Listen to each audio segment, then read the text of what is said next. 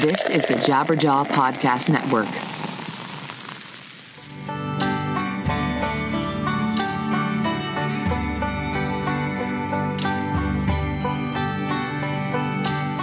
Hello, hello, hello. How are you doing today? I'm doing well. Thank you very much for listening to this awesome podcast. Well, I define it as awesome. I'm your host, Ray Harkins. You were listening to 100 Words or Less, the podcast. And the longer this show goes on, the more I realize that the name of the show is very confusing. And I apologize. I still get questions to this day. Like, what's 100 Words or Less? I don't really get that. Is that a really short podcast? And I'm like, well, you remember? No, you're too young to remember of the idea that in school you were supposed to write these like really short essays in 100 words or less. And I can't even recall a time where maybe I had to do that. So maybe this was a previous generation. Anyways, I digress. But happy July 4th. Hopefully you are being safe and not blowing off your hand with any sort of half sticks of dynamite or anything like that. Even though I'll be honest, I love doing that. Not blowing off my hand, but igniting half sticks of dynamite. And, celebrating the independence and freedom that we have here in the country, and also reflect on where we're going as a country, which I know many of you, and myself included, are terrified. And there's so many times where I'm thinking about, man, maybe I need to pull up stakes and go somewhere else that is more akin to what I feel like this country should be doing. And I think the biggest thing is vote this November, okay? That is the most important thing that you can do. So please do that. But you're not tuning in for political opinions, right? You are tuning in like you're tuning on some dial. I always find that weird when I say that. But you are listening to this show because you want to hear independent discussions about music. Independent discussions? How about dependent discussions on independent music? Wow, I'm just all over the place this morning. But the guest is Neeraj Kane from, he's played a ton of bands. Hope Conspiracy, Suicide File. He currently plays in Hesitation Wounds, also played in a band called Beginners, and played in a band called Holy Fever. The dude is a hustler. He just likes creating music. He likes being creative, and people like working with him, and it's awesome. I met him, I think for the first time, it was like 5-6 years ago, but as you'll hear, him and I were supposed to be friends a long time ago because we had many mutual friends being like, you don't know Ray? You don't know Neeraj yet? Like, you guys are totally like matches made in heaven. So needless to say, we made it happen. And we hung out before this as well. So, it was a great conversation. But what is also great, talk about a transition, right? Great is band merch, right? You probably have some band merch, but you need to go to rockabilia.com and use the code PCJabberjaw to get you 15% off your first order. Rockabilia is the legit place to buy all of your merch, whether it's metal, hardcore, punk, rock, indie rock, whatever it is you care about, they have band merch for you. Whether it's sweatshirts, shirts, hoodies, long sleeves, you think it, they got it, okay? They have like 500,000, which I always like to say 500,000. That sounds way more impressive. 500,000 items for sale over there. And you need to go see. Like, they have so much cool stuff. They sent me an NXS t-shirt a while ago, and I love it. I wear it very, very often. And I've ordered other stuff from them in the past, like Mastodon shirts. I think I ordered a Rise Against shirt at one point. They know what they're doing. And I love their support of this show. So I can't thank them enough for it. PC Jabberjaw, 15% off. If you are sick and tired of hearing me talk about this, that's because you need to order a piece of merch, okay? Just go ahead and do that. And I'm on vacation. Hi, I'm in Hawaii. Yeah, this is rad. I love Hawaii. It's very nice. We stay at a place that's about 20 minutes outside Honolulu, do all the touristy stuff. There's some good vegan spots out here, do some hiking. It's really fun stuff. So, but I promise I will be releasing an episode next week. That's really good. And but anyways, Neeraj, just a great guy, and just a great conversation about politically charged hardcore, life in Chicago, so much great stuff. So here is Neeraj, and I will talk to you after the episode is over. Okay, please stick around. Don't just like bail the moment that we were saying goodbye, because there's always some nice nuggets at the end of the show. So here we go.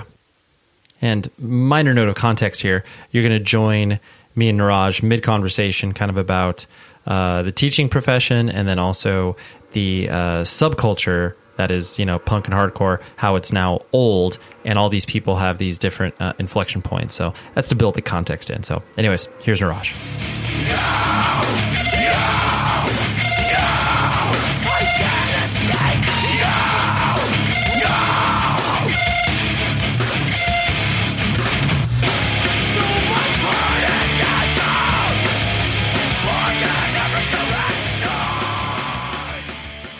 Weird when you have like now that this subculture is obviously like matured, to where you are like the seeds that were planted in the early 80s have now reaped it to where it's like we're like responsible adults like doing stuff in the real world that have experience with the subculture, and it reflects back in so many ways where people who are like kids that walk in thinking like, oh dude, I'm cool, I know about this thing, you're like, I did that thing too. Yeah, exactly. Or it's like, or I guess it's kind of similar where it's just like, I'm sure like, people that are whatever, 10-ish years older than us who are like, existed in the early 80s punk scene in LA or New York and are like, like, oh yeah, I was like into like the Subhumans and Dead Kennedys. And you're kind of like, that's cool. Like I didn't see those guys because they were, they were not touring by the time that I was born. Exactly.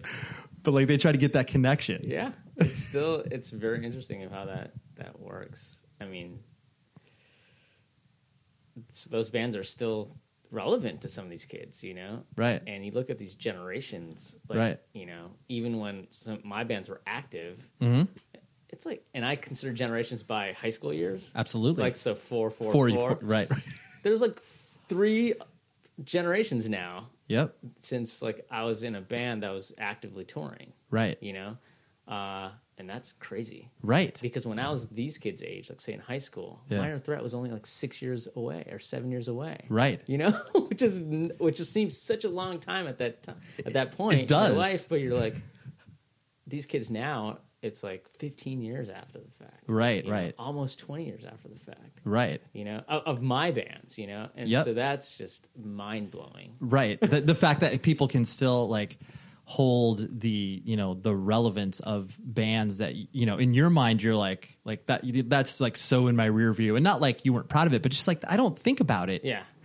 And then people being like, dude, HopeCon. And it's like, really? That's like me saying when I was in high school, for me the equivalent, if you look at 20 years back, you're thinking like 1969, basically. So it's like, oh yeah, the first Black Sabbath, whatever, Right. I'm not schooled on Black Sabbath, but when their records would have been out, it's so crazy. And especially too, because like time, kind of collapses in on itself when you are, when you are that age of like, 13, 14, 15 years old and going to shows with people who are like, 19 to 23. And like normally that age group doesn't like interact because you're just hanging out with people in high school. Yeah. But then you view those people as like infinitely older than you. Totally. And then you're like, wait a second. And then you start playing in bands, you start like meeting people outside and you're like on tour, you're like, oh, that dude's like 3 years older than me, but I'm in a band with him? Oh, weird, Right. Yeah. You're like, how does any of that? Yeah. High school is so interesting. Now I think with the onset of social media and internet, it's a lot easier for kids around these days to stay in touch with the bands of 20 years ago. Sure. Or whatever. There's those imprints or those footprints are there. Right. They can pull up whatever and see, oh, this interview from this band and yada, yada, yada. Yeah. Yeah, as long as they're doing the work, the context is there. And I think that's what, because I mean, so many people like, the old man get off my lawn stuff are just like, it's never the same. And it's and I get that to a certain extent in regards to the context. Cause like, you can describe where it's just like, dude, Hellfest 99, like that was a monumental moment. Yeah. But like, of course kids can watch, like you said, footage on YouTube and like get as close as they can to that experience and still have the context for it.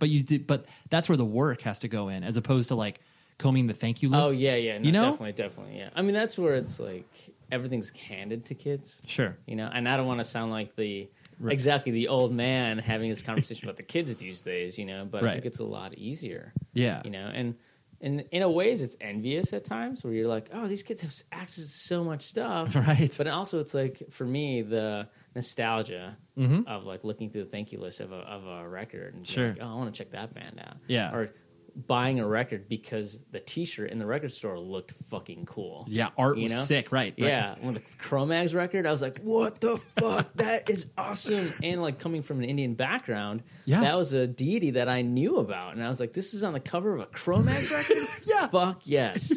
Yeah, you're like, sign me up immediately. And I got the record, and I was like, this is awesome. Right. And then I went back and got Age of Coral, you know? And I was like, this is even better. Right. You know? I do love the thing that I get nostalgic for is like the errors you make, where it's like, you know, like you buy records, you know, because clearly you couldn't listen to them, you couldn't sample them before. Yeah. Like, so I distinctly remember, and this is, I know, like blasphemous being from Southern California, where it's just like chorus of disapproval. Couldn't care less about the band. Yeah. Can't, like, so I got firm standing law just because it was like, dude, chorus of disapproval. Like, that's a hard cover. Like, I was like, straight edge. Like, I gotta love this. And I remember I got that and Excessive Force in Your Blood at the same time. Okay. And Excessive Force just slayed chorus, in my opinion. And I was like, oh, okay, well, so I don't like chorus of disapproval. Okay, but like, you know, if you get a wrong band on, or if you get a band on a quote unquote wrong record, like, you know, you buy the wrong Uniform Choice record, you're done. No, you're right. You're totally right. That's like, what is it? DOIS's Fire and Ice or whatever. Oh, you're like, oh no, what did I buy? You know, totally. You don't know what it's that. I think that's happened to me with the Descendants. Oh, okay. I got Hallraker. Oh, right. That record, and I was like, oh, this isn't bad. But then the record that for me was defining, it's still one of the records that I define my youth with, one of the top 10 records I'd say, is Live Age. Great representation. One of the best live records of all time. Totally. And it is seared into my memory because that's what I know Descendants as. Right. Then I bought Hellracker and I was like,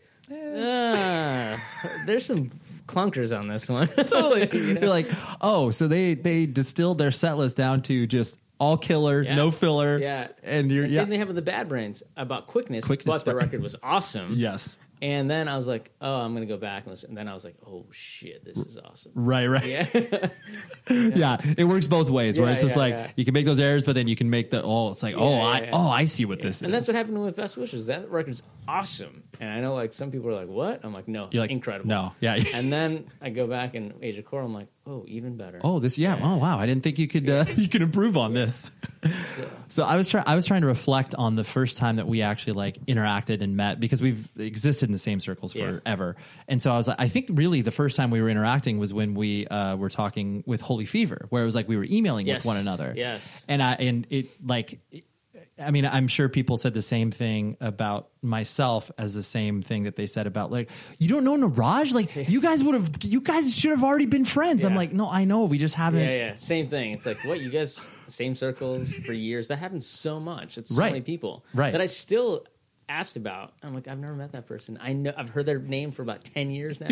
I've still never met that person. Totally. And I want to. Right. You know, but, like the reputation precedes them in a positive way, where you're just like, eventually you'll get around to it. It just hasn't happened, you know. It's like, right. But there is that, I mean, to that notion, that's something that is incredibly, I guess, comforting, where like you can not have met this person, but like through all of the cosigns and endorses from friends of friends, you're like, because there was no time whatsoever where you and I just like immediately dove into like, oh yeah, we already know each other. Yeah, exactly. And I think that only happens within, I mean, this is maybe my ignorance, but I think it only happens in a subculture like ours. I agree. You know, where it's like hardcore punk, you have this connection. You know, my wife is completely removed from that. Right. So she's not involved in that.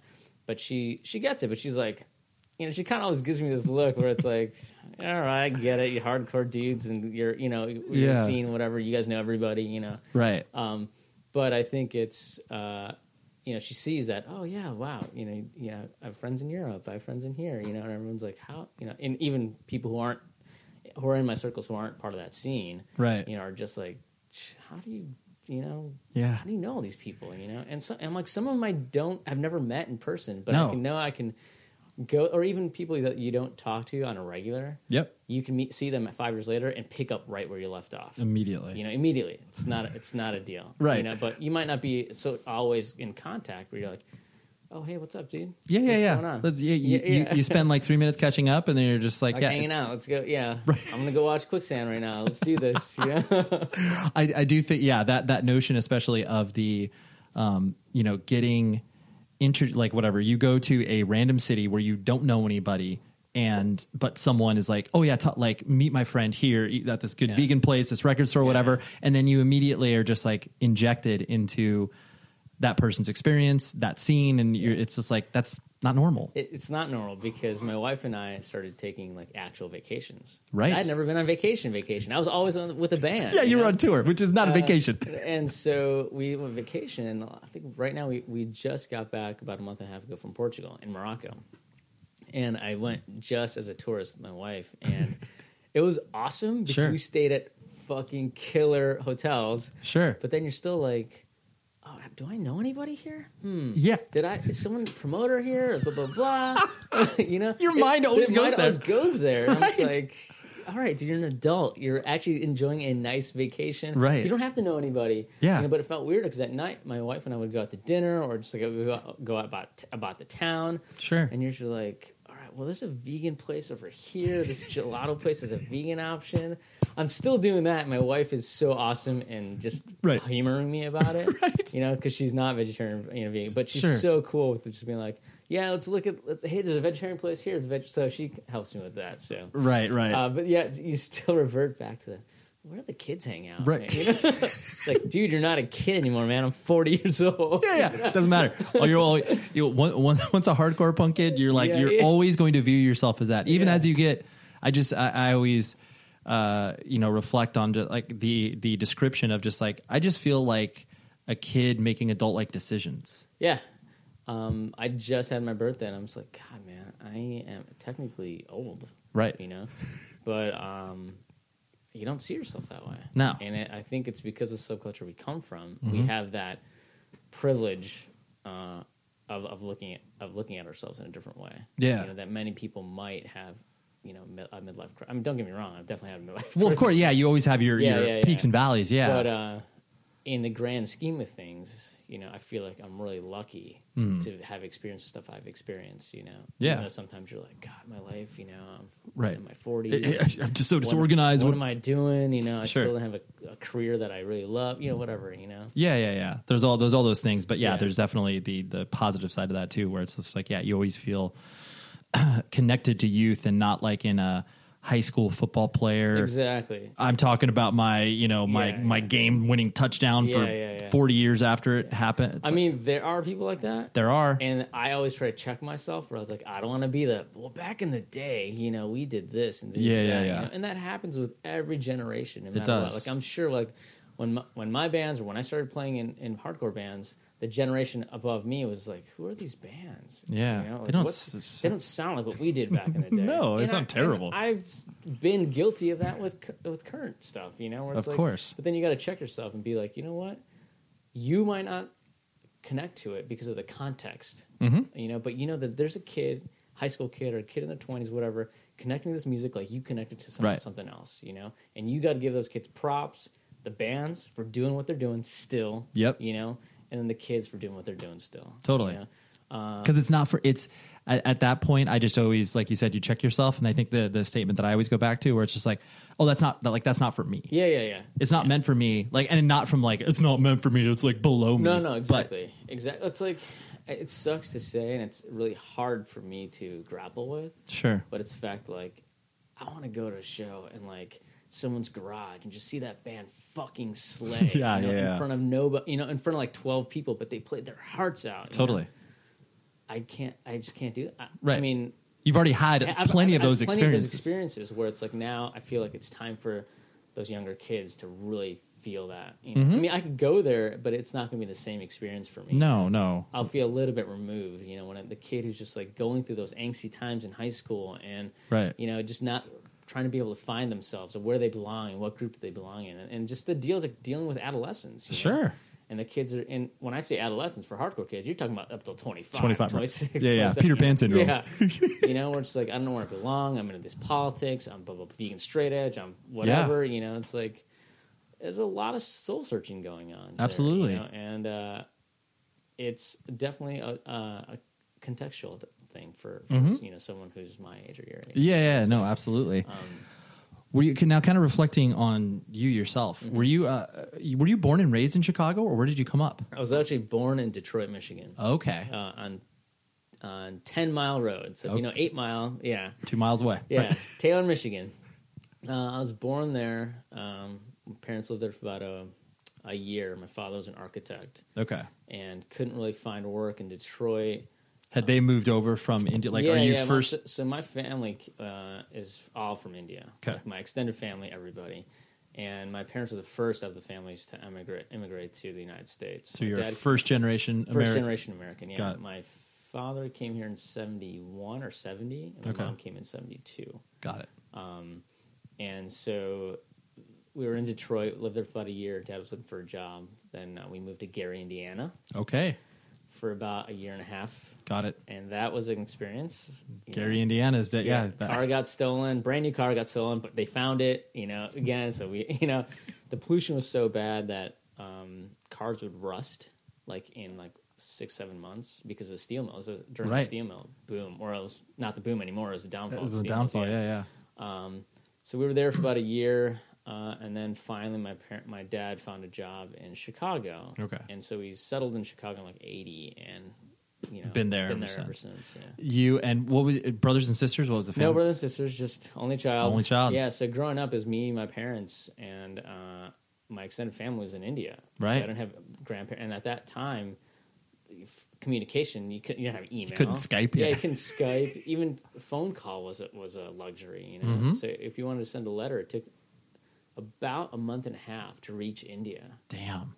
So that's how my parents communicated. Because my parents were really cut off from my extended family, which is Sure. really tough at times. But in the summers, we'd always try to get someone from India over in the summer so we could spend time with them. Or I would go to India every 2 to 3 years. We'd go to India and I'd spend the summer there. Okay. So I wouldn't be disconnected from my extended family, which Sure. is really amazing. My parents were able to do that because I still have a very, very close relationship with a lot of my family in India. Yeah, when it could have been completely just cut off. Cut off, yeah. Yeah. But then we settled in Chicago, and because I was the only child, I looked outward to find that sort of friendships and stuff. So immediately I became someone who was more.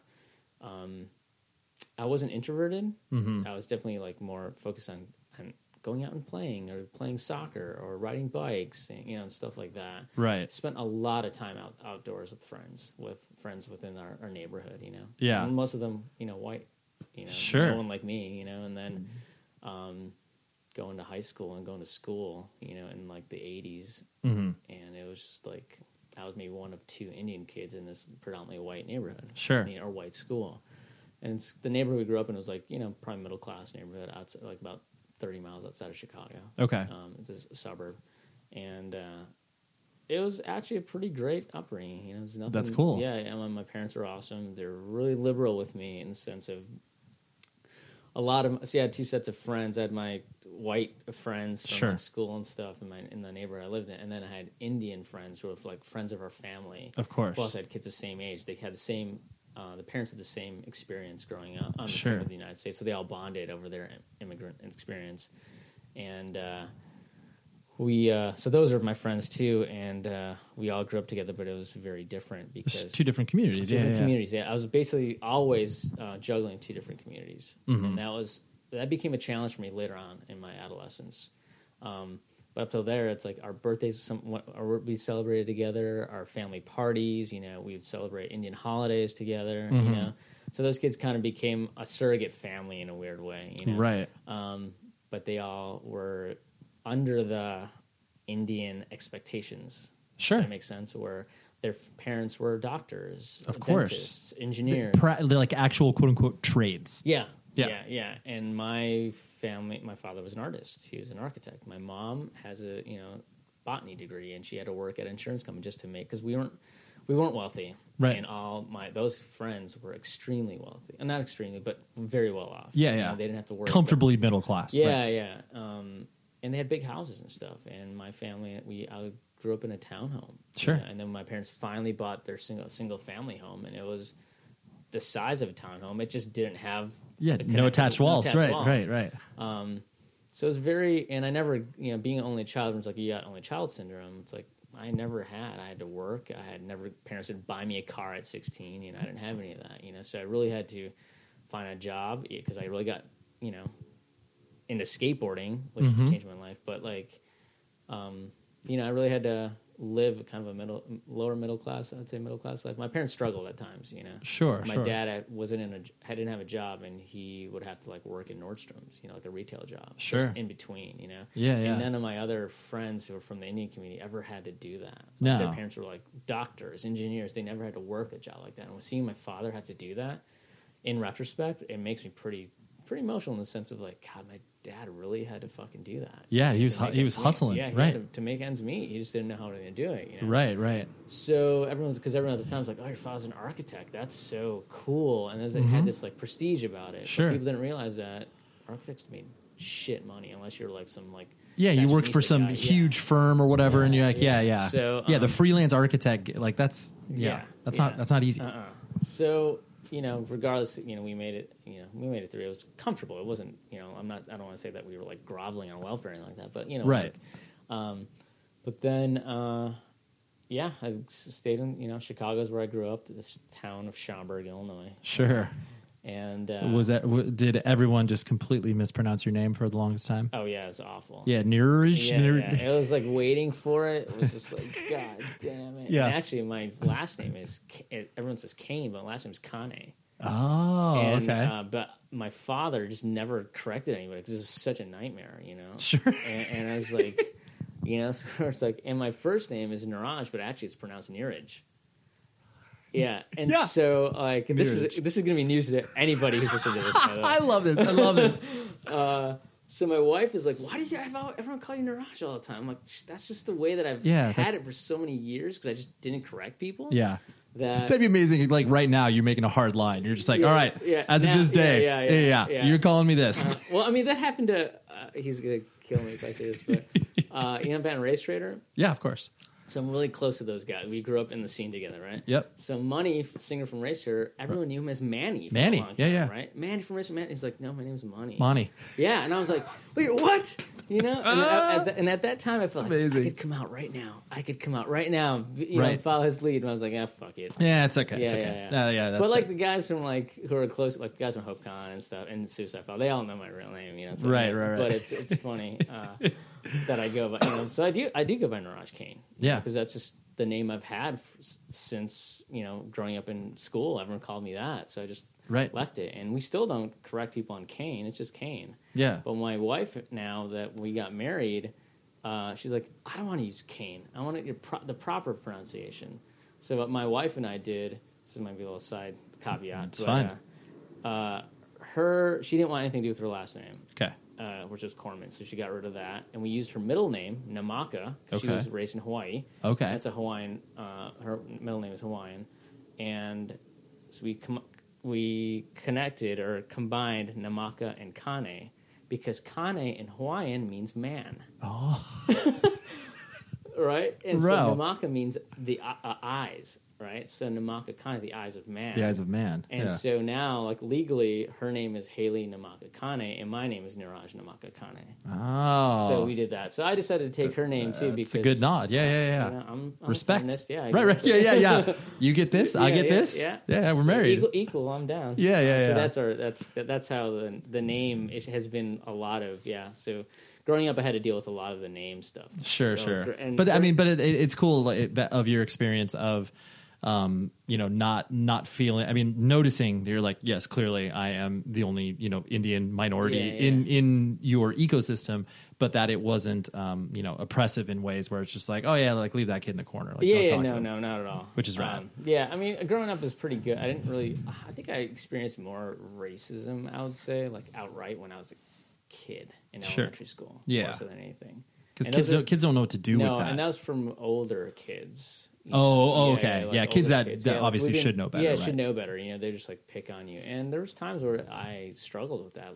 I know in day camp, I remember I had these kids who just call me out constantly and just where I'd go home. I'd run away. Yeah. I'd run away from the day camp. Sure. And I'd walk 2 miles just to go home. It's 10-year-old kid who just doesn't want to be there. And my parents would get a phone call what? Where is he at? I'm just he's home. Yeah. I'm I just can't deal with this shit. It was it got pretty bad at times. And then there's no one I could talk to about it. Sure. You know, it's just my parents. They got it, but they're just like, what can we do? Yeah, you know, and then we're gonna call these parents. We'd go to like summer school. They'd go for my freshman year. It was kind of bad too. And then my parents would have to go to the principal and be like, "Yo, this shit's happening. You guys don't." You know, it was like, "Well, we talked to the kid, talked to his parents, whatever." You know. Yeah. It wasn't until that it happened. I remember spring. It was a summer before I became a freshman in high school. Mm-hmm. I was already into skating and stuff a little bit. Got into punk a little bit. Right. And I remember there were like these like BMX kids. They're just like, fucking blah blah blah, and just pretty out like not. I think they were like kind of wannabe,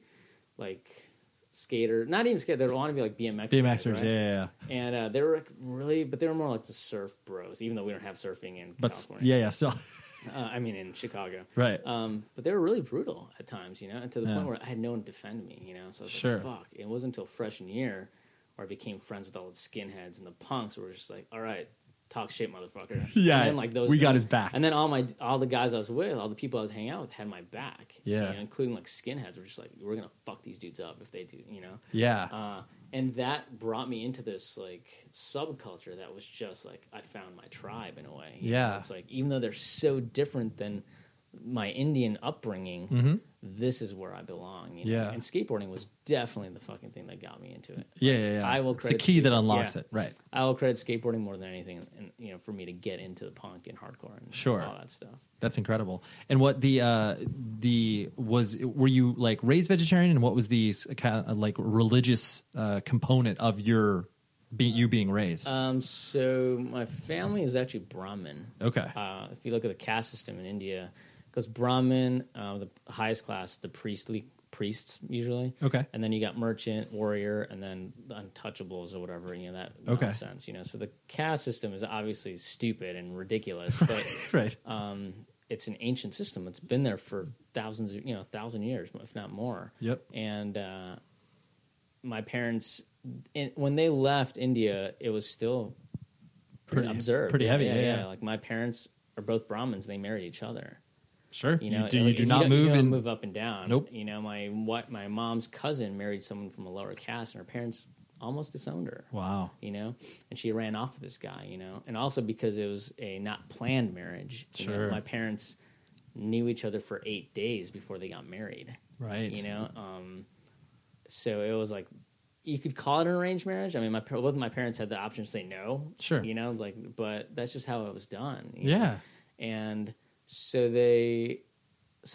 I grew up Brahmin, but my parents are both very liberal. Yeah, I was going to say. Orthodox. And so they wanted me to fit in as much as possible and not have to be like, oh, his kid can't eat meat because of so-and-so, you know? Right. Here's the sacred cow. Right? Yeah, exactly. So I ate everything. Sure. And my dad's kind of a foodie, so he loved eating everything. This story I'll never forget.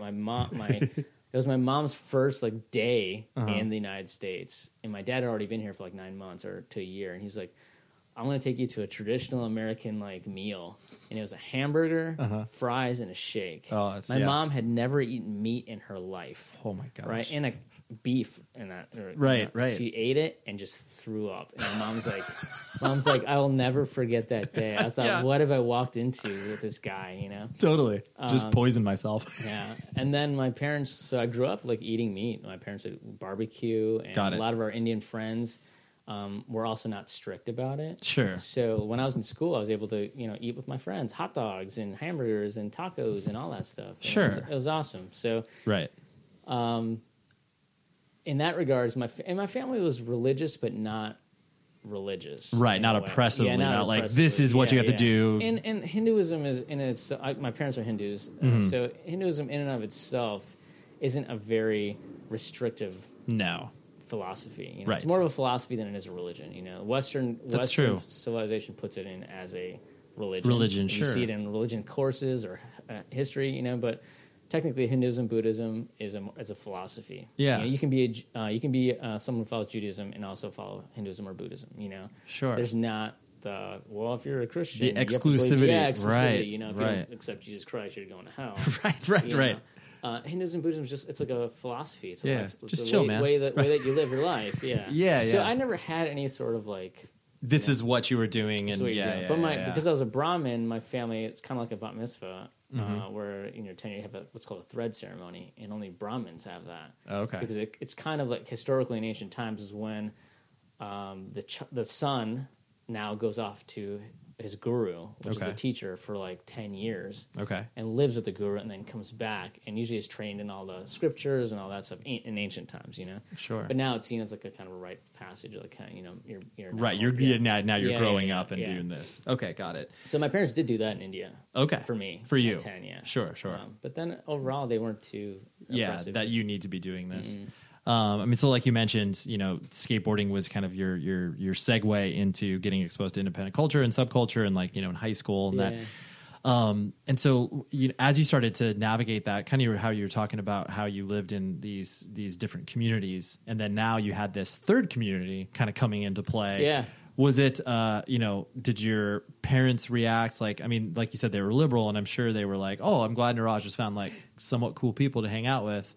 I mean, not cool, but like, like we kind of trust this happening. Was that another kind of challenge for you to kind of figure out which one exactly you fit in? Or was it like, the other communities are less important now? As I got older, I started drifting away from the Indian community. Sure. Just because the expectations started really getting to me. Sure. You know, I didn't know what I wanted to do. Yeah. You know, I got into skateboarding and I thought, this is awesome. And then I got into hang out with like all the the Breakfast Club kids, if you will. You know what I'm saying? The Totally. misfits. Yep. Everybody, you know. Metalheads, the punks, skins, the anybody's into weird stuff, the go new over wave, there. Everyone's in the new wave, you know, all that stuff. And we're all together, you know. Sure. And they kind of like, I just gravitated towards that more because we were like into music, we were different. I always wanted to be different because I knew all the Indian kids were going to become engineers, doctors, go to the best universities, you know, really study. And I was an awful student in high school, which is unheard of for an Indian kid. Sure. You know, my parents were so upset. Sure. You're like, why everybody else isn't experiencing this? Yeah. I mean, I tested well. I was in like, you know, all the whatever classes, you know, advanced classes, but I just didn't care. Yeah. You're like, I'm not applying myself. Yeah, I didn't do my homework. I didn't do anything. And everyone's like, why are you here? You know, and all these like other kids I remember within the classes were this like, they were like these smart kids, right? And they're like, why are you in here? Yeah. And I tested well, and I was always the one who get like a C. Yeah. You know, I'd barely pass. Right. You know, and it was like, I was just skateboarding. Sure. Going to shows. Your priorities were different. Once I started going to shows, I was like, this is different. You know, seeing like punk bands and hardcore bands and really getting involved in that scene, nothing else really mattered. Totally. You know? It consumes you because I think a lot, I mean, I think why so many people identify with your statement is just the fact that it's like once you get exposed to this world that exists, you know, sort of in secret, in parallel to how everything else that's happening, and you're just like, dude, all the answers are over here. Yeah. You're like, not only politically, philosophically, like musically, we're going to set the world on fire. Like, yeah. And then we set the world on fire, like, you know, from the bottom up, as opposed to like we want to be pop stars, but like, no, yeah. I mean, it was really interesting because those kids, you know, I talked to one guy from that. He's one of my oldest friends. Sure. And we were both like got into hardcore skateboarding together, you know, and we still talk. He's still in Chicago. But it was the thing that really got me going. Sure. Into experiencing how to play music. You know, I had taken guitar lessons when I was 10, and the instructor told my parents, like, you guys are wasting your money. Yeah, it's kids. You know, because he just doesn't practice, you know, and I Totally. didn't practice, you know. I just wanted to go play soccer or go skateboard, you know, whatever, ride bikes. Because you're getting scales, and you're like, what is this? Yeah, I didn't want to learn This Land Is Your Land or Green Sleeves, you know, whatever that. I don't know if that's the name of the song, but it's like, yeah. You know, I was like, fuck, this is stupid. It sucks, yeah. You know? And I also didn't know what music I wanted to play, you know, because I wasn't really into music at 10. You know, I grew up listening to the music that was in my household when growing up was Indian classical music or country music. Sure. And my parents identified with country music because it's told a story like Indian music. So I grew up with that, and I loved it. Like, here's a narrative, and here's what's happening. Here's narrative. Yeah. So it's like it's really odd because people are like, you grew up with country music and Indian classical music, and so they still are big influences on me. Totally. And I like country music. And people are like, not like the Kenny Chesney stuff. Right. Like Not that, but, pop country. Yeah. But like, you know, I think it's still valid. I think it's a really good form of storytelling. Sure. And just a very heartfelt, genuine music style. And Indian classical music was the same way. You know, it was like you're really a master of your craft. Sure. You know, applying the same principles. Yeah. So, but I wasn't into music. Sure. I mean, I never thought that I'd want to be a musician. You know, Right. Parents threw me into various musical endeavors, and I just never. Never glommed onto you. Never glommed on me, and so Oh, I'm very excited to tell you about the sound of vinyl. It's no surprise that vinyl is a huge part of my life and many other people's because it sounds incredible, looks great, and it's fun to collect. The only problem is there's so much out there, but that is where the sound of vinyl comes in. Their mission is to help you build the perfect collection. They got a website where you can shop over 20,000 titles and an amazing recommendation service that can learn about your personal taste and offer personalized suggestions of records that you'll love. It works over text message. It's super simple. They'll text you an offer for an album, and if you want to buy it, all you have to do is reply yes. You can even text back to chat with a real live human who can help you find the perfect record.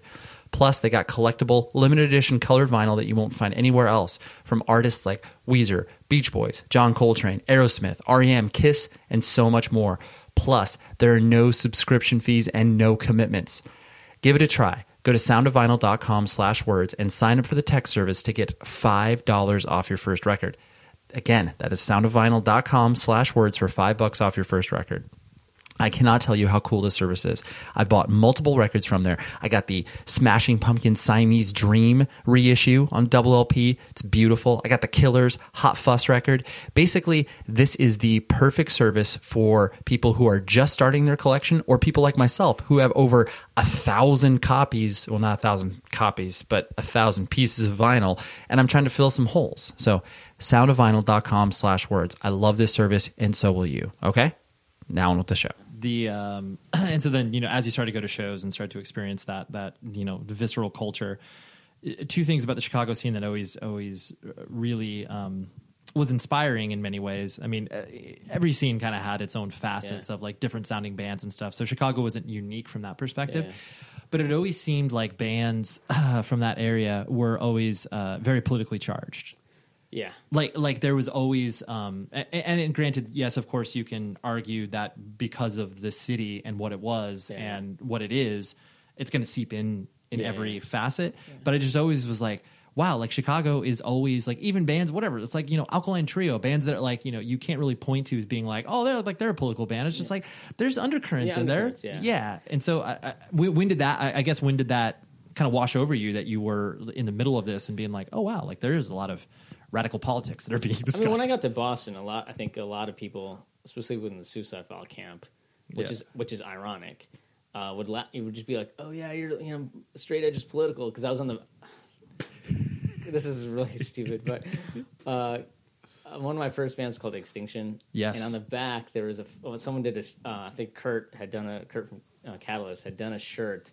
And on the back, it was like me playing guitar, and it says "Straight Edge is political." Oh, so all the guys in Boston would just be like, "Yo, dude, straight edge is political." I'm just like, "Shut up, like, shut up, bro, shut up." That's so amazing. And they still they're sure, straight edge is political. Yeah, but for me, it was political. Totally. I grew up. It wasn't about like fucking beating the shit out of the dude next to you, or like you know who's like male posturing, alpha male posturing. Mm-hmm. It was about politics. Totally. Removing yourself from a system. I'd say even early on, like listening to the Cro-Mags, those songs are political. Absolutely. It's like, I mean, the delivery is in a different way, right. But it's like, but just not and realizing that Chicago was political is really interesting. I don't know how it got to that where every band I did had political leanings. Absolutely. And also because of, I think that's just what I thought hardcore and punk was. That's true. Like it's the kind of like they have to be connected. Yeah, I didn't realize that you could be a punk band, hardcore band, and not have a message. That's true. That was just me, and I could be ignorant in that side, and I could, I just didn't realize that, Yeah. And then you listen to Screeching Weasel, and you're like, oh yeah, you can. And I love Screeching Weasel. They're like one of the first bands I was into, Totally. But they're just thinking about like being punk and being happy and skateboarding, right? Whatever. Yeah. But for me, the bands that really like hit me hard, right. where I was like, fuck, they were political. Yeah, they tied had those something to things. say, that's what I'm saying, because I always grew up, I think I had this politics and history interest the whole time. The only class I did well in was history. Right, because you cared. Right. Yeah, and it was easy for me because I was always trying to be up and up on what was going on. So with hardcore and punk being political, it was just something that naturally happened. Right. But also, I think another thing within our scene in Chicago was that we had kids from all different economic backgrounds and all different, which is weird now reflecting back. We had a lot of kids from different ethnic backgrounds. Too, Totally, right. Which was rare anywhere else for me, anywhere else. A couple of the guys from race are Iranian. It's true. And I'm Indian. We had African American kids. It was just like it was more of a mix than I thought. Yeah, that's true. Looking back on it, I'm like, oh, that's a mix. Yeah. But back then, I thought I still felt like an outsider. Yeah. No, that does make sense when you're having all of these reflective experiences, being able to kind of be poured into one scene. It's like you're gonna have that edge to it in ways that it's like I so distinctly remember. It's like once Race Trader started to come out here, and it was just like there could not be a more divisive record title than Burn the Idol of the White Messiah. Yeah. And I was just like that like legit made me question my whiteness. I was like, fuck, like, should I like this band? I don't. And I know that was like there was that was the thing. That was the thing. And I still they're exactly the process that they went about it. I wasn't a fan of, But still, it's like served that point. They brought up that conversation. Yeah, absolutely. And back then, I don't think. Anyways, yeah. But no, yeah. Your point is taken as far as everybody just kind of being mixed in there, and then plus you're adding the the diversity of the city and everything like that. But it's a diverse city, but it's also extremely segregated. That's true. Chicago is one of the most segregated cities in the United States. That's true. And so there was a lot of it was economics, where that would come into a lot of the, how can people of privilege, right? Like with many of the people in the scene were, sure, some, how could they figure out that they can recognize their privilege? Right. They'll be like, oh, yes. Yeah. And so, getting more socially active, whatever it was. Being able to contribute like that. And so, like you mentioned, you played in Extinction, and then, what I find interesting about your musical journey, it's the fact that you played in HopeCon and Suicide File, and like both of those bands, like they're like there was work obviously put into it, like you toured, like you were an active band, but it's like I so especially from I knew from a Suicide File perspective just because I was very friendly with Dave and watching him grow as a musician. But then, like, when HopeCom came out here, I think I saw you guys with Every Time I Die at the Showcase Theater. Okay. And it was one of those things where it was just like the palpable excitement over a 4-song demo was just like, it was there. And it was just like, oh my gosh. But like, at that time, bands didn't really recognize, like, you were just excited that like 10 people were singing along or whatever. Totally. And same thing could be said about Suicide Files. So like, as those things were kind of, starting to rise to prominence, like, how did that, like, I know it's exciting, but like, how did it make you feel? Like, was it interesting or was it scary or? Like HopeCon was the first band I did that was on a national scale, right? Totally. Extinction was local, we did records and it was cool, right. But it was one of my first bands, right. So there was a lot of learning going on. Totally. A lot of bad songs, sure, but just it's your growing pains, At the time, you're like, oh fuck, it's my first recording. This thing sounds great, Yeah, here's my 7-inch, right? And I did a band before that too, which is, but you go through that growing pains, and then when I got asked to do Hope Conspiracy was after Harvest had broken up, that band Harvest. Right. And they were starting a new band. I was like, sure, I'll think about it. And then I decided to do it. And it was a change, like in the way, because it was like, we're doing this for real. Like, right. We're going to do this as a full-time touring band, blah, blah, blah, And at that point, my notion of touring in bands was like, oh, you'll see a band in the summer, because that's when they have off from school. Exactly. From college or whatever. Totally. Unbroken came out in the summer. Like Endpoint right. would always tour around their school schedules, Right. And those are the bands I grew up watching, So it's like, to me, it was just like, oh, you do a tour, and this whole concept of a full-time touring band was just like, whoa. I guess we're playing in March? Yeah, right? This is an undertaking. We're going to be on the road all the time and be back like 2 months out of the year. Yeah. This is awesome. Right. You know, so I actually was in grad school at the time. I was like first year of grad school, and then I just dropped out. I was like, fuck it. See you later. I'm going to do this. Yeah. And so I did. And the first tours HopeCon did was, you know, we're still building, you know, you start over. Yeah. But luckily at that time, you know, it wasn't as, I guess, how to say it now, booking agent heavy. Sure. You were able to book your own tours with promoters that you still knew, that knew your old bands and blah, blah, blah. And you could book a weekend, no problem. Sure. You know? And have a good show. Right. So that's how we started doing it, you know? And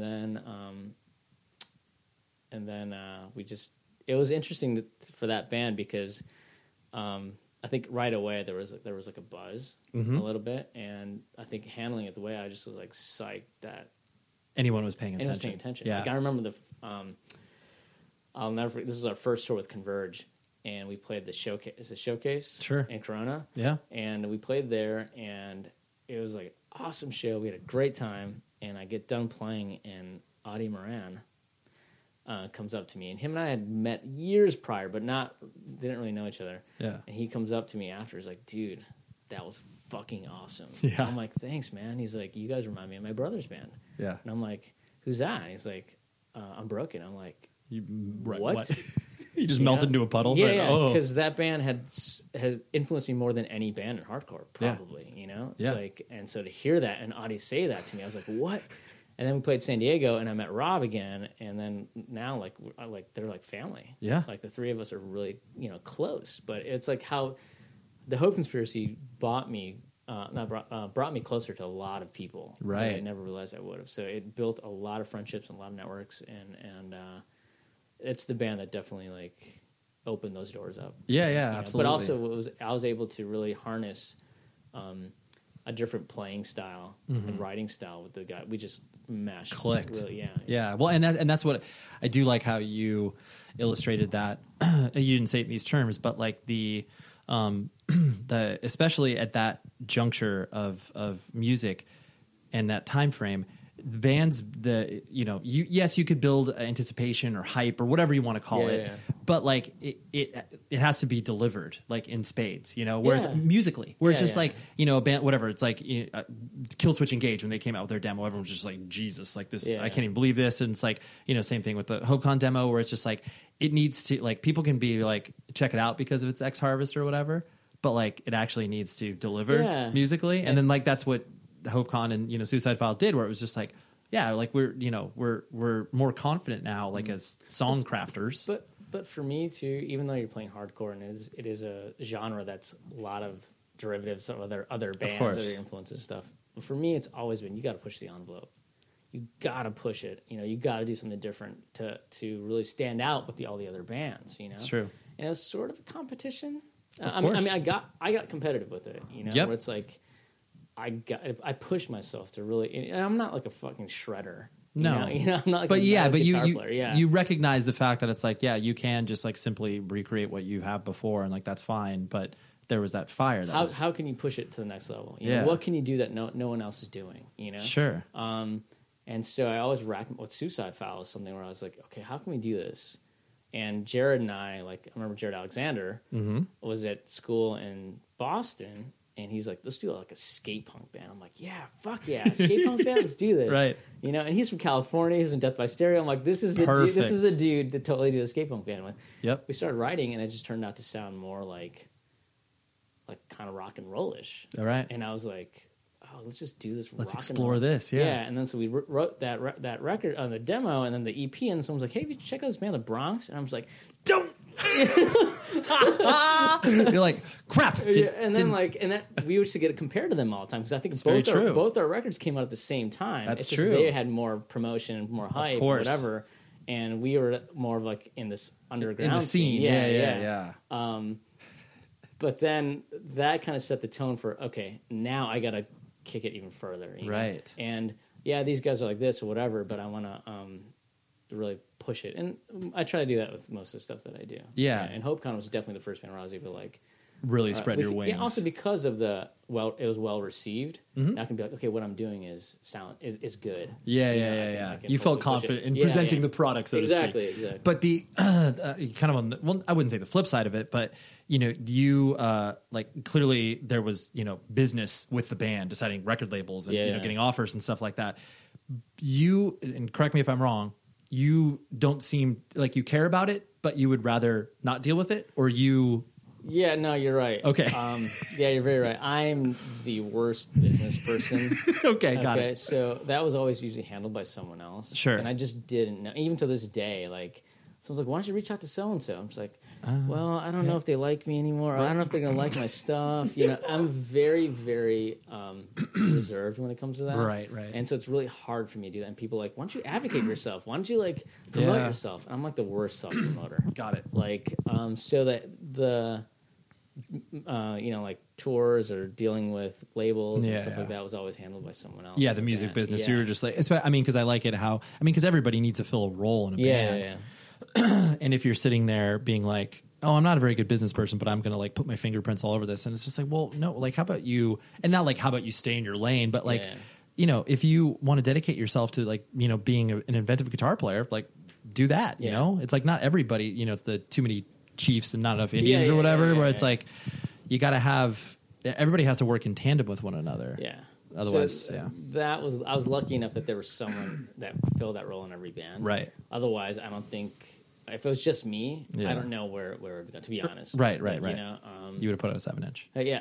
Right, no, yeah, exactly. I was like, are we stopping at a demo here? I mean, that's happening like right now. I'm like, I don't know who to reach out to, with like projects I'm doing right now. Sure. And it's just like, well, I talked to that person like 15 years ago, or I was working with them like 10 years ago, but now they're booking Drake. I can't do that. Yeah, like literally shit like that. You're like a little different level, right? Because you totally think of stuff where it's like, it's like what we thought. You can talk to someone, and just pick up 5 years later.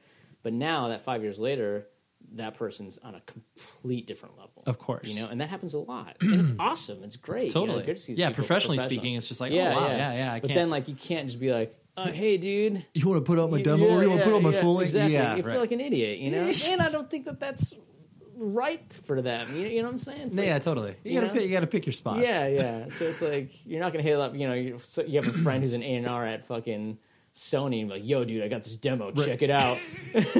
Thanks, Raj. Did as you were involved in all of the touring and the grind that happens with that, did you ever feel like tour was overwhelming for you, or a lot of times still. Okay. I mean, I love touring, but I was always the guy on tour that would just be like, I think I'm gonna go home. Okay. You always felt that pull. Yeah, for me, that whole time in my life was really tumultuous emotionally. Dealing with a lot of heartbreak, which it sounds cheesy, but very, very serious relationships that I had collapsed. Sure, and because you were gone. No, this is prior to it. Yeah, I mean, me moving to Boston and playing Hope Sisters was literally directly a result of a relationship breaking out. Got it. I was like, I'm getting the fuck out of Chicago. Yeah, see These you guys later. are my vehicle. Let's do this. Got it. And that band was my therapy for the first year, hands down. Right.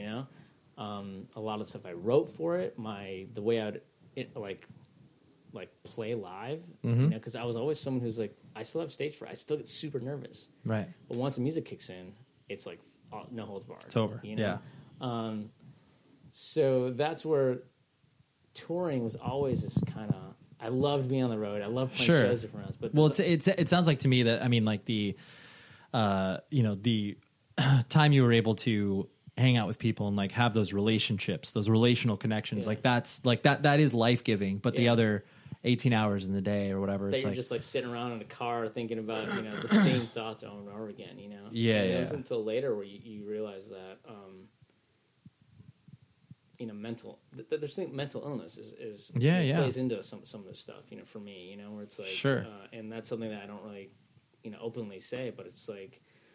You don't realize it till now, where it's like, oh man, if I would have got this help back then, right, it would have been a lot less. I would have had like coping mechanisms and understood exactly. Instead of being like, I'm in Berlin, I'm freaking out, I'm gonna go home, right? And everyone's like, dude, we have like 3 weeks left, yeah, bro. dude's like, no, you're okay. And the thing is that I had awesome.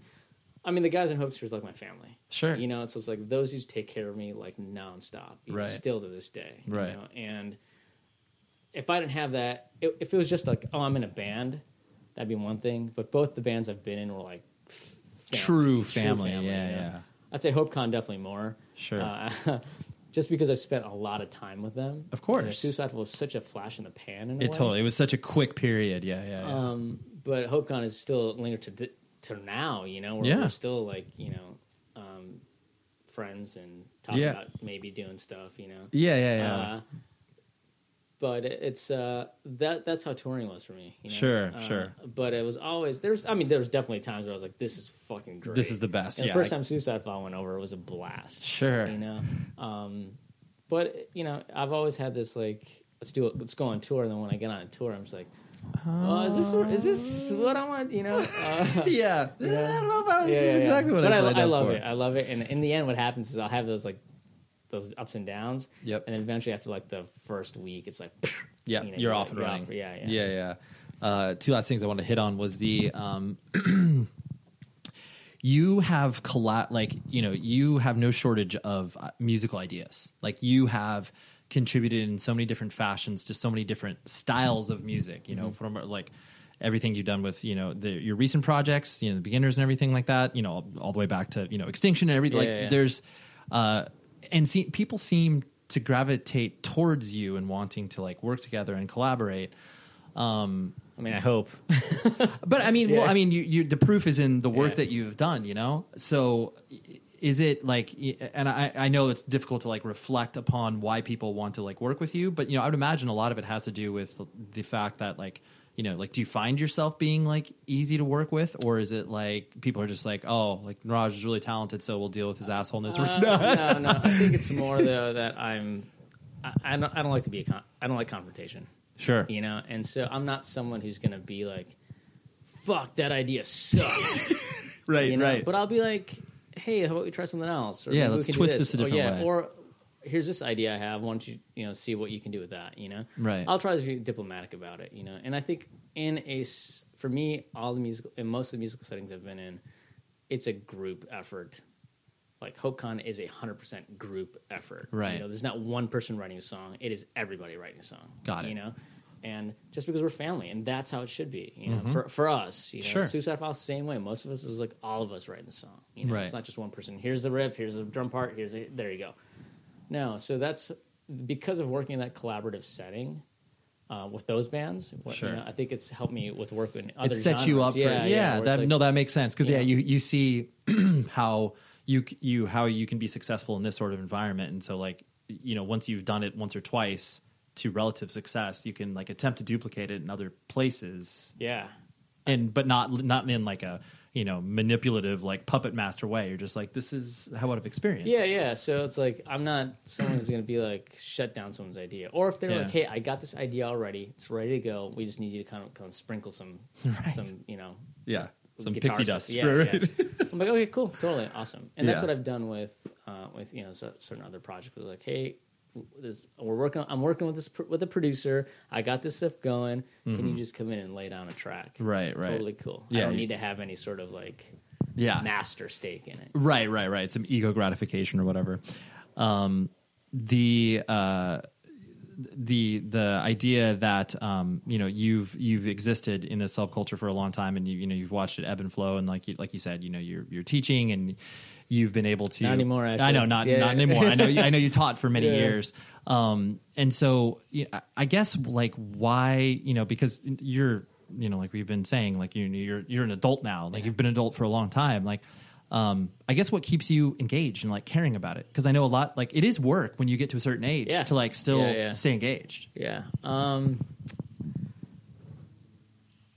That's a good question. To some extent, I would say I'm not engaged. Okay. In some ways. Sure. But in some ways I do, because I still like want to check out. I'll still volunteer, try to check out a new band, Of course. that someone tells me about. Right. Not somebody, but I'm not going out and searching for it. Or Yeah. X band put out this record, everyone's like, yelling and screaming about how awesome it is. I'll be like, I'll dip in. I'll dip in and I'll Yeah. hear it. And I don't think I give it enough of a chance, to be honest. You know? Sure. But I will say, because of playing with Jeremy and Hesitation Wounds, he's kind of my conduit now to like, oh, hey, this band or that band. Because every time we were together, if we were playing shows or whatever, or Right. like in writing songs, I'll get my kind of new bands, new stuff, what's going on in subculture from him or some other younger, people that I might know. But once in a while you'll see like, oh, Death Wish put out this band, that band, I'll be like, oh, but I mean, like to your point of what you're saying, like, the level of engagement, but you still care. And I think that like, that, oh yeah. Oh, I'm always going to care about it. Okay. There's no way that I can be like, oh, fuck, hardcore is stupid. Turn that there's, off. There's some people that do that. And They do. And they were like part of the scene pretty heavily. And they're just like, no, that's why I did that when I was a kid. Yeah. It's like, it's not the only thing that defines me, but it's a big part of my character. Sure. Even straight edge, Yep. It's like I'm not straight edge anymore, but it is a big, big part of who I am. Right. And it's like, so me being like, oh, straight edge was when I was a kid. Fuck no. Yeah. It was something that I was straight edge for a long, long time until into my, adulthood, Sure. And it's something that I still cherish. Right. And same with hardcore. It's like something that no matter what, I can throw on a fucking Bad Brains record and it's going to make me feel awesome. Right. You're still going to feel that feeling. Yeah. You're still going to feel that. Like I'll put on like, Unbroken Absentee Debate. And I'm just like, oh, yeah. God, just punch this record holes through walls. Still gets me. Yeah. And there's still bands that do that. And that kind of, it doesn't happen with other genres. I mean, you still like, oh my God. I mean, I'm a huge Morrissey fan. Not now because he's crazy. Yeah. But still, your point. Yeah. Where you like listen to a band, you're like, this is awesome, but not like it is when you listen to some hardcore bands. Like when I, one band that I'll still put on once in a while, like every like couple years, and the first song, 108. Oh yeah, sure. The first song on Songs of Separation. Yes. Oh my God. Yeah. That song kills me. Totally. And it's like, it was like from the 90s, and Yeah. people give me shit. It's like, oh, you're still stuck in the 90s. I'm like, that's the era that I was. Yeah. That I grew up and in. It's still powerful. It's still visceral. Like there's it's like you're so stuck back in the 90s, 90s hardcore. Everyone has this like negative impression of 90s hardcore. Yeah. And I don't know.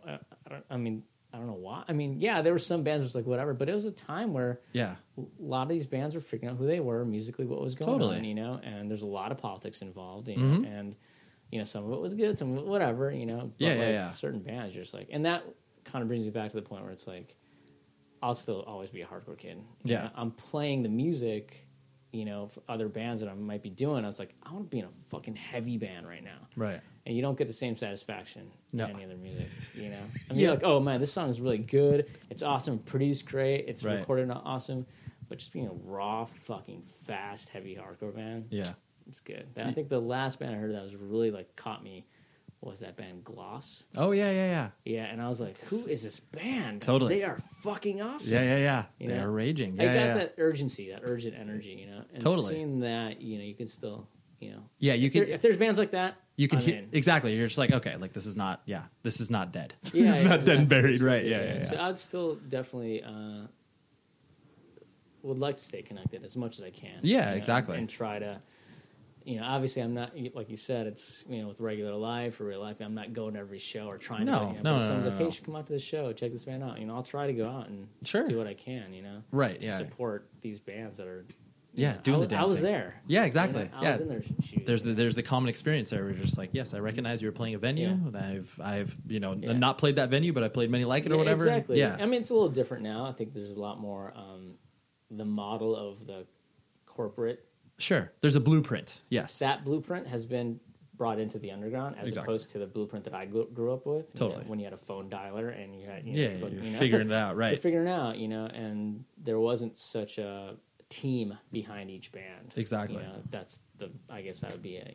Yeah. That blueprint has changed a little bit. Right. It's the evolution of it now, which is like, okay, like there are bands can carve out their own different lanes because it's built off the shoulders of, all the other bands that existed previously in the way that both of our bands have done the same thing from the bands that existed before us. But like, now there's, I think the shift that I always reflect on is where it's just like, you know, that whatever early 2000s where it was like the notion of being able to tour full time. I was just going to say this exact same thing. Because it's like, I mean, honestly, before that, you could look at bands like, you know, Snapcase, Earth Crisis, and all that stuff, and they existed in this somewhat full time endeavor, but like not to the extent of where it was like, honestly, it wasn't until like Hatebreed and Poison the Well, the ones that I always point to, where it's just like those bands then, you know, sort of jumped into the as mainstream of whatever that meant at the time. I mean, you're right. I think I always like to, because my frame of reference is Hope Conspiracy. Yeah. So when Hope Conspiracy stopped, I actually wasn't in the band at the time. Right. But that is where I see as the bands that are just under us, like the 4-year, you know, gap under us. Totally. They were the ones who were able to start making this type of music a career. Yeah. You know, we were, I think, the last cusp of it. Sure. You know. There was the seeds had been planted, but then you have the Converge, which is the anomaly to every of course, scenario. You're always going to have one generational band that's just always going to be like, like they're always evolving, they're always getting new fans, and they kill it every time. Totally. Like, but yeah, that's where I see, you know, where it's like you see that a lot more. You know, it's like, oh, we got a publicist, or we got this, we got this person, that person, and it's great that there's this hype machine there's an ecosystem. Yeah. As opposed to when we were putting out bands, playing bands, like, what? You guys are stuck in the middle of nowhere? Yeah. Fuck, go figure it out. Sorry. You know? You know, you're left to your own devices. Yeah, exactly. Or you guys got Max and Rock and Roll is what you got? You're like, that's what we got. Yeah, that's it, man. We got a 3-sentence review in there, and it was awesome. Well, we're gonna move at least 107 inches based off that. They thought that we sounded too corporate. Awesome. Oh, okay, cool. Too slick. Totally get it. We got a barcode. Yeah. Not happening. Well, Neeraj, thank you very much. I'm always going to pronounce your name Neeraj. I'm sorry, but that's as we had our discussion prior. Exactly. But thank you for doing this, dude. This was super fun. Yeah, thank you. I really appreciate it.